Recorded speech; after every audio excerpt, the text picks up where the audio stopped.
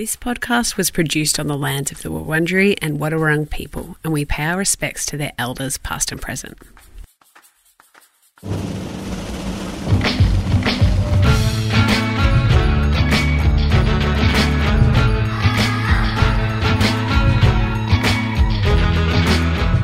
You're listening to Ingredipedia, a food fight podcast, but instead of burgers and pies, we sling interesting facts, uses, recipes, and stories about a particular ingredient. My name is Ben Birchall, and I'm joined by my co-host, Emily Naismith. Hi, Em. Hello.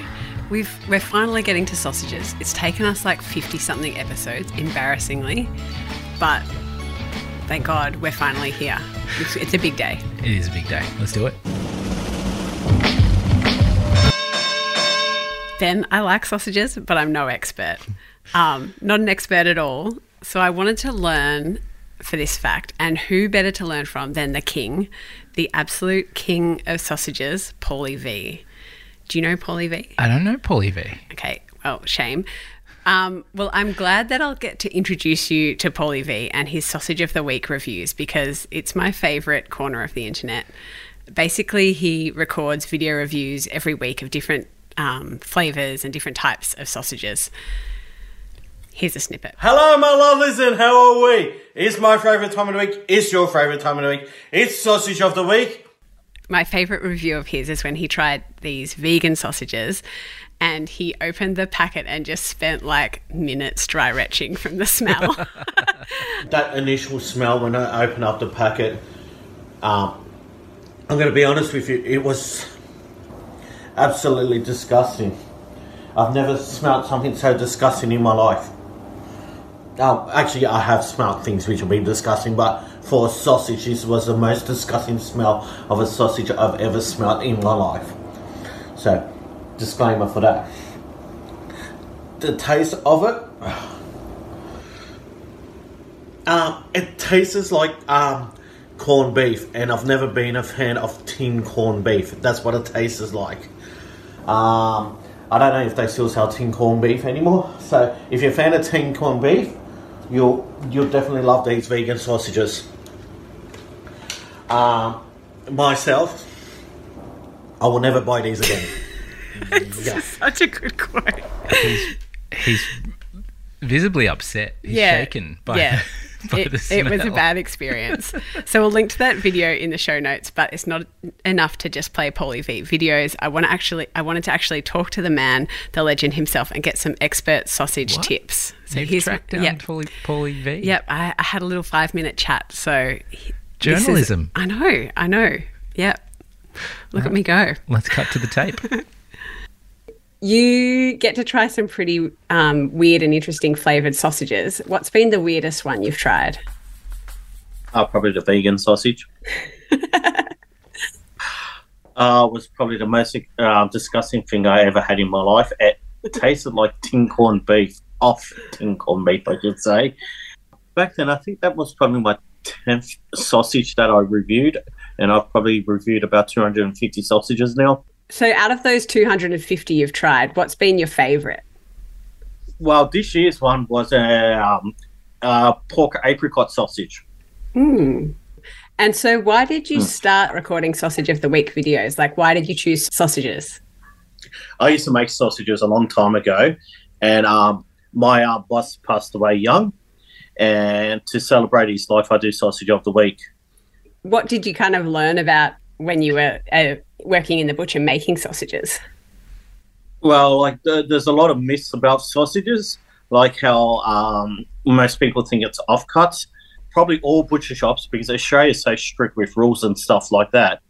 We got to use good cuts, and don't be afraid to use a little bit of fat, because fat's flavour. You need to actually add the fat into the sausages. And do you have any tips for cooking the perfect sausage? Most importantly, don't buy the budget sausages. Spend a couple more dollars a kilo and spend money, even if it's at a supermarket. Buy a quality sausage, buy the gourmet ones.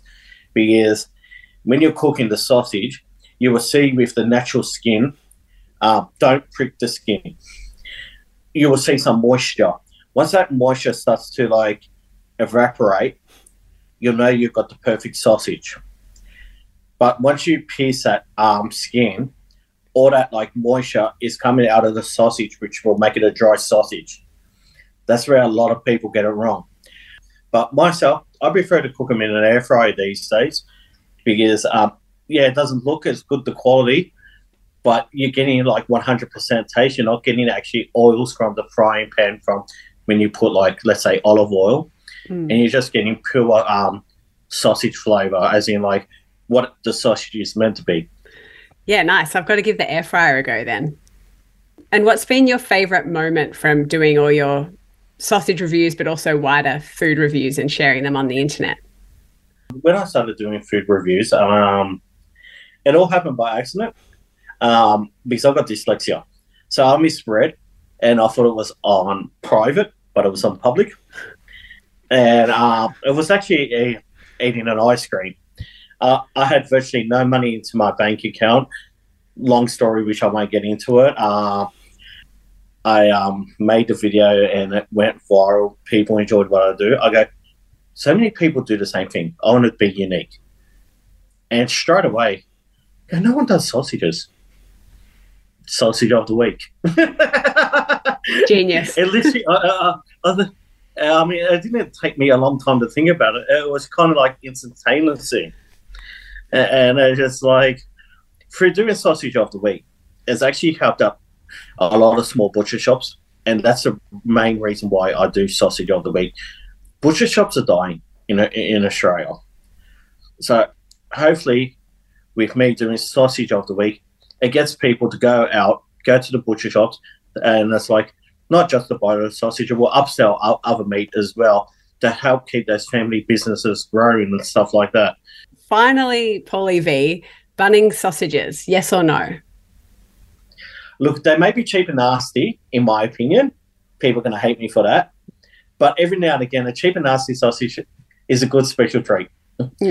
And elaborate on that. People are going to probably kill me for this, but I prefer the onions underneath so they don't fall out. Interesting. Well, that's the safest way, apparently. Yeah, it's just like, I know like there was a lot of like uproar when people were saying, oh, it should be on top of that. I've always had my onions underneath, then then I'll put the sauces on the onion, then put the sausage on top of that so it's all locked in. Oh, that's a good tip. Well, I mean, if you do it that way, I'm going to do it that way. I'm going to follow what you do. You're the sausage king. Thank you. I mean, this is the second time round I've been called the sausage king. It's actually quite flattering. No, definitely. Paulie V. The sausage king. I know. I can't believe I got to talk to him. I was very nervous, if you couldn't tell. But yes. He was... What a sweetheart. What great motivations for what he does. Yeah. And I guess I'm going to have to rethink the onion order. Definitely. Yeah, and you should definitely check out Paulie V's videos on Instagram and TikTok. He's Paulie V Vlogs. Yeah, he knows you're not a follower, Ben, so you got to get on there. Ooh, okay. All right, very interesting insights Paulie V gave into to prick or not to prick. That comes up a lot when people talk about sausages. And this next fact is related, but don't worry, we do go back to World War II. Oh, okay. Phew. Not the Civil War, but World War II. And primarily it is exploring why we call sausages bangers. Okay. So sausages, bangers and mash. Bangers and mash, yeah. Snags, they've got a lot of different names. Sossos. No one's ever said sossos. No, really? Sosso? No. Never? Never. I'm sure I've heard it somewhere.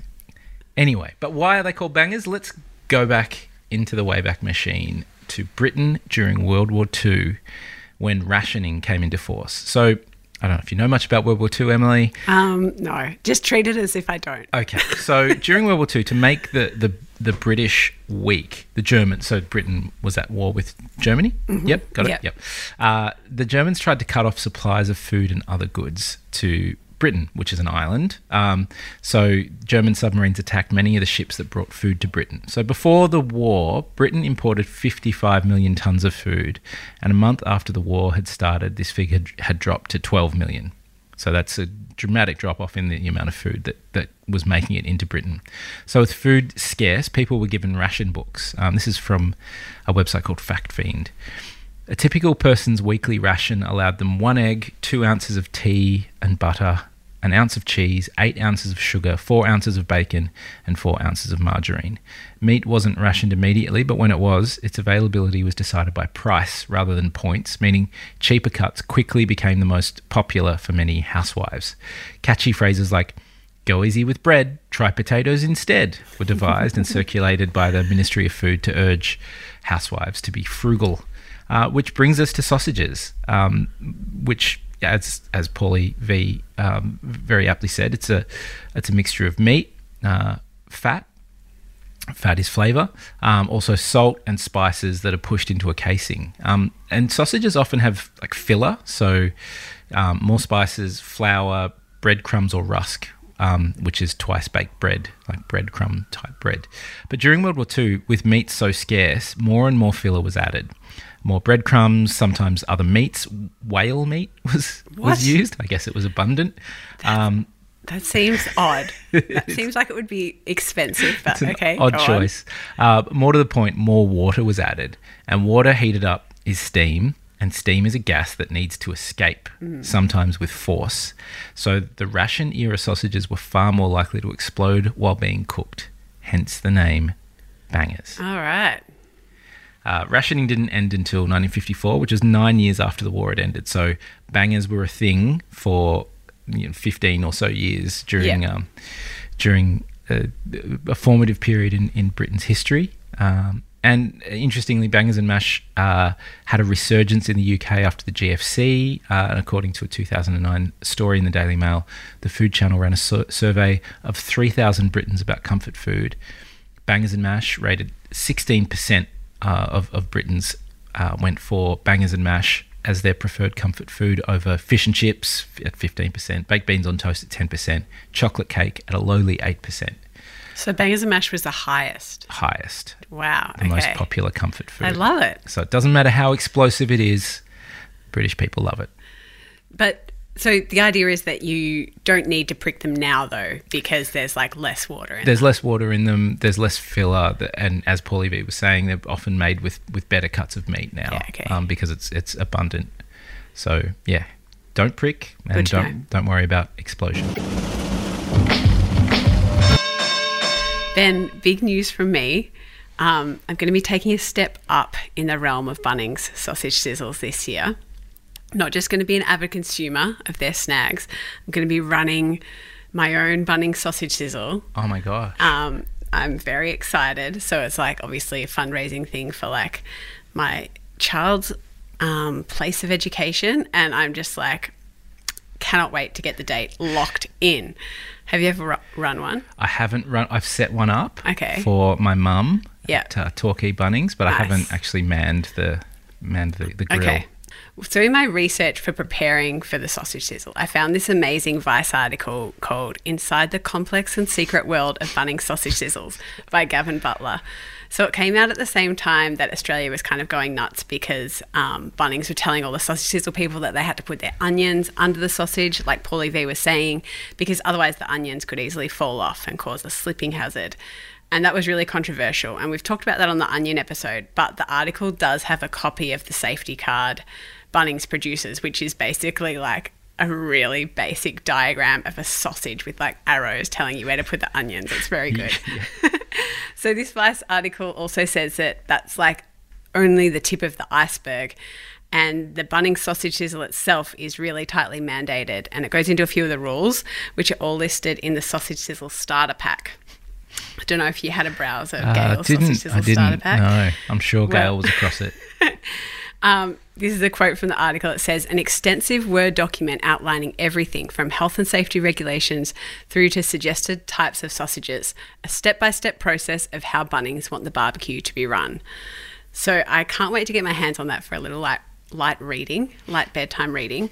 One of the rules is that you can't use spray oil because it might explode. Yeah. Apparently that rule came into effect after it did explode, after it happened to someone. So it's good to know. And the author of the article's also spoken to a Bunnings employee called Jess for some intel on how Bunnings kind of check the sausages are up to scratch. And the article says, at Jess's store, staff always test the sausage sizzle for themselves and give an unofficial assessment on whether it meets the Bunnings standard. Their criteria includes crustiness of the bread, quality of the sausage, and whether the onions are frozen or fresh. Side note, who would bring frozen onions to a Bunnings sausage sizzle? Like, that is... No, I think it happened. Well, because you got to chop ahead of time. Yeah, everybody chop a few onions and bring them along.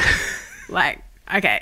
Well, I have a mine's feeling... going to be very good. I have a feeling Gail has brought in frozen onions before. Not store-bought frozen, but pre-sliced and frozen. So maybe not store-bought. Okay. Well, if the quality doesn't meet the staff standards, then a manager will have a stern word with the group behind the barbecue and get them to lift their game. If the regulations of the Sausage Sizzle starter pack are violated, then the group in question will be blacklisted from operating a barbecue at any Bunnings in the state. The Bunnings blacklist. I know. I want to know who's on it. I know. And I don't know if that happens at every store, but that is what you want in your local Bunnings. Yeah. I mean, I hope my local store has the same commitment that Jess has. Exacting standards. Yes. The last rule, which blows my mind, is for Bunnings in Western Australia. It says all sausages must be served on a bun, and under no circumstances is the barbecuer to serve snags on sliced bread. That seems very odd to me, but I've never been to Western Australia. Ben, I know you have. Did you stop in at a Bunnings while you were there? I don't think I went to a Bunnings, no. Okay. Went to a great toasted sandwich restaurant called Toast Face Griller. Okay. Talk about it at every opportunity. Well, I mean, maybe when we go on the West Coast tour of Ingredipedia, we'll have to stop in at a Bunnings and check it out. Okay. Will do. Okay, speaking of going on tour, what do you look for, Emily, when you are choosing accommodation? Oh, like on a holiday? Yeah. First, I would look at novelty, like staying in a truck, staying in a, vintage caravan, that kind of thing. Yeah, like a tent on a rooftop somewhere. Yeah, that's something first. Interesting. Okay, yeah. And then, like, price.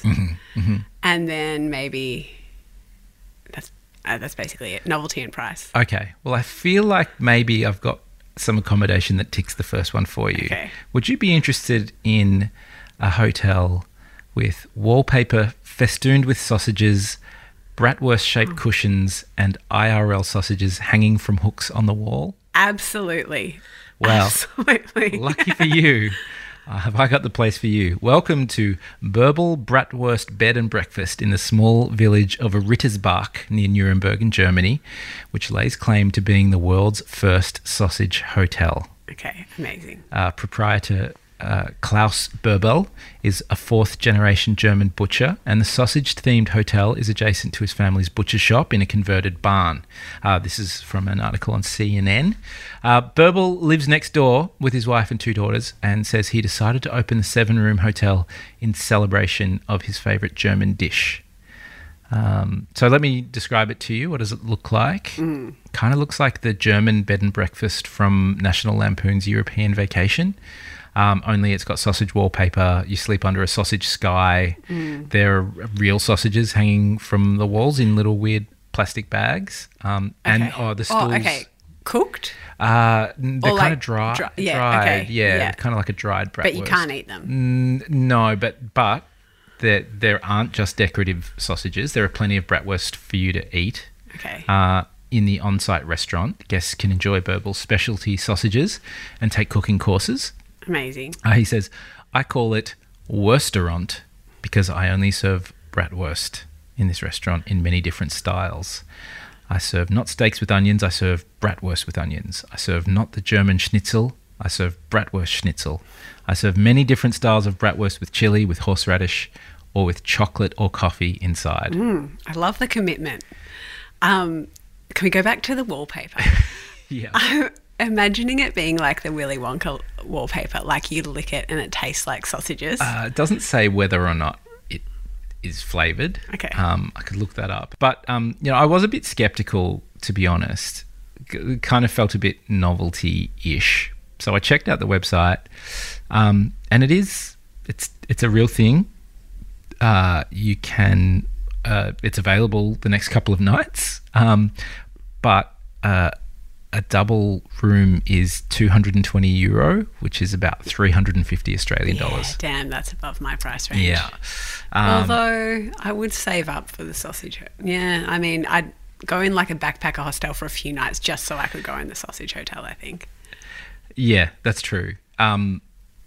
You will have to get in quick. It was just a tiny little window that was open in the Bratwurst raw materials room, which is dedicated to the raw materials of the Franconian bratwurst.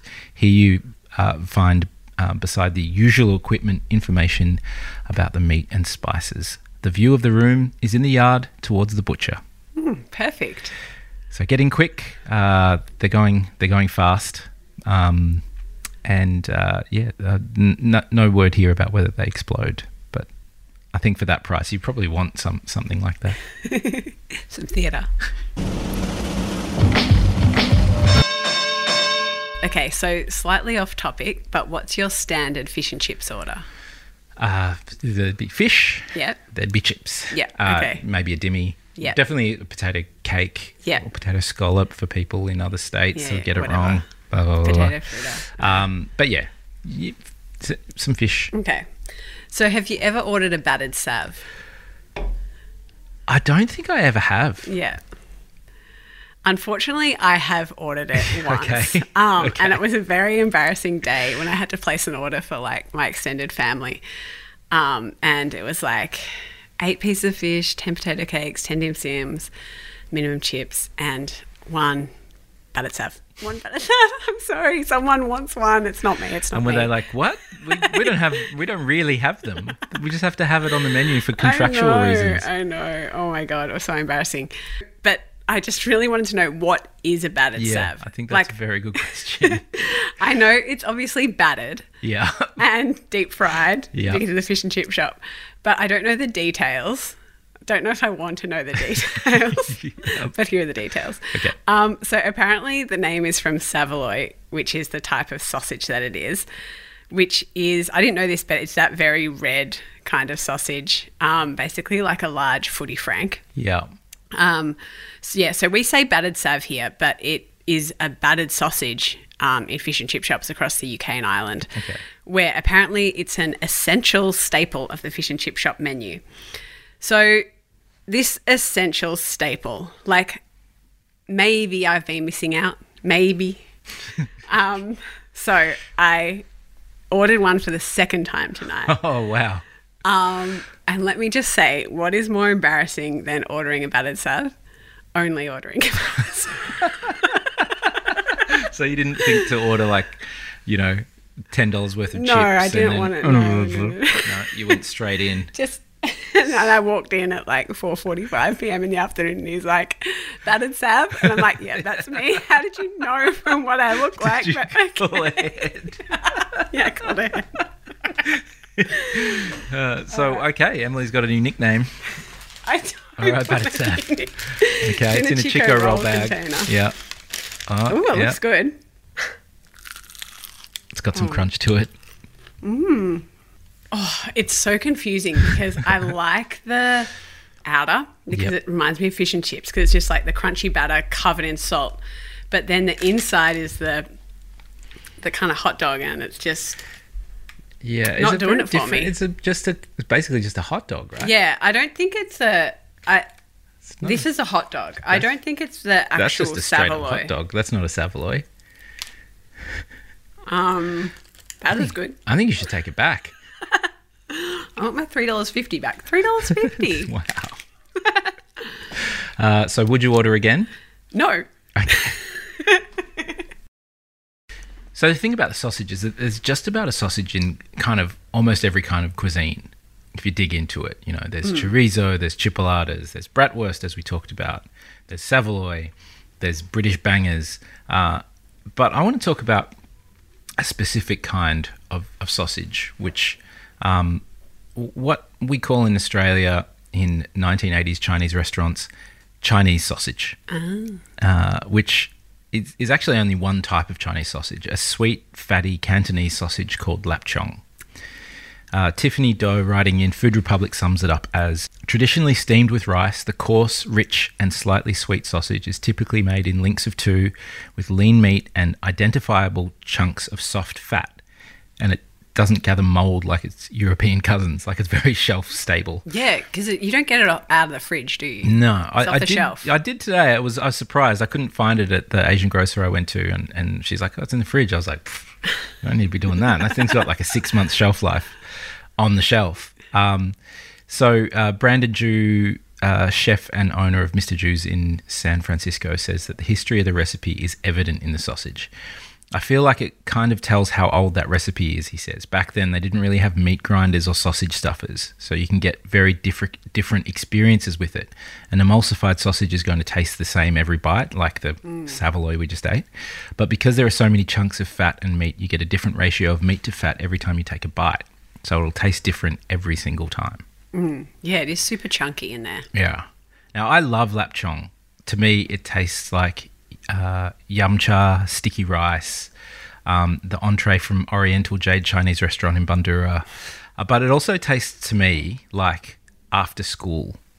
Okay. So one of my go-to after-school snacks in the early 1990s, before you were born, Emily, was a recipe that I like to dub after-school lapchong. Okay, so here are the steps. So fancy. You take some lapchong out of the pantry. Yep. And, yeah, always the pantry. Yes. Not the fridge. Don't waste fridge space. You slice it thinly and on an angle. You put it in a bowl. You drizzle it with some ketchup manis, which if you're making this in 1991, it helps to be part Indonesian. Maybe you didn't have ketchup manis in 1991. I did. You give it a little mix, and then you microwave it. It's important to microwave it to get a proper after-school 1991 vibe, because it was in the days when everything was cooked in a microwave in my household. I think I've talked about it before. My mum made a whole chicken in an oven bag, shaken with a sachet of French onion soup. That must have been a big microwave. It was a pretty big one, yeah. And it was, look, it was big in our household from 1987 to, well, pretty much now. Mum had the microwave cooking cookbook. So we just cooked everything in the microwave, including after-school. It is a pretty magical appliance when you think about it. It's great. So 2 minutes is enough. Maybe 2 minutes is a bit too much. I might need to do a little bit of research into that. And then you eat it in front of the TV, preferably Teenage Mutant Ninja Turtles or reruns of whatever cheap US TV show Channel 10 could afford at the time. And you have at it. That's after-school Chinese sausage. Are you going to make any? Yeah, I'll make you some. Okay. So I'm back from the microwave. Did I say 2 minutes before? It's more like 45 seconds. Don't do it for 2 minutes. You'll blow the whole kitchen up. Maybe that was like microwave strength in the 90s. And now we've got stronger microwaves. Maybe it is.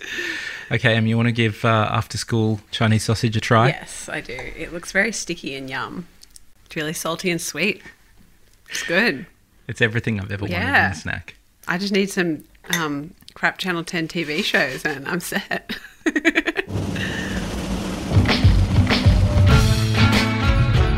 Okay, that was sausages. What do we talk about? I interviewed the sausage king, Paulie V, delved into Bunnings' sausage sizzle rules and tried the battered sav for the first time. And I looked into the etymology of the word bangers. I introduced you to the Sausage Hotel and then prepared some after-school Chinese sausage.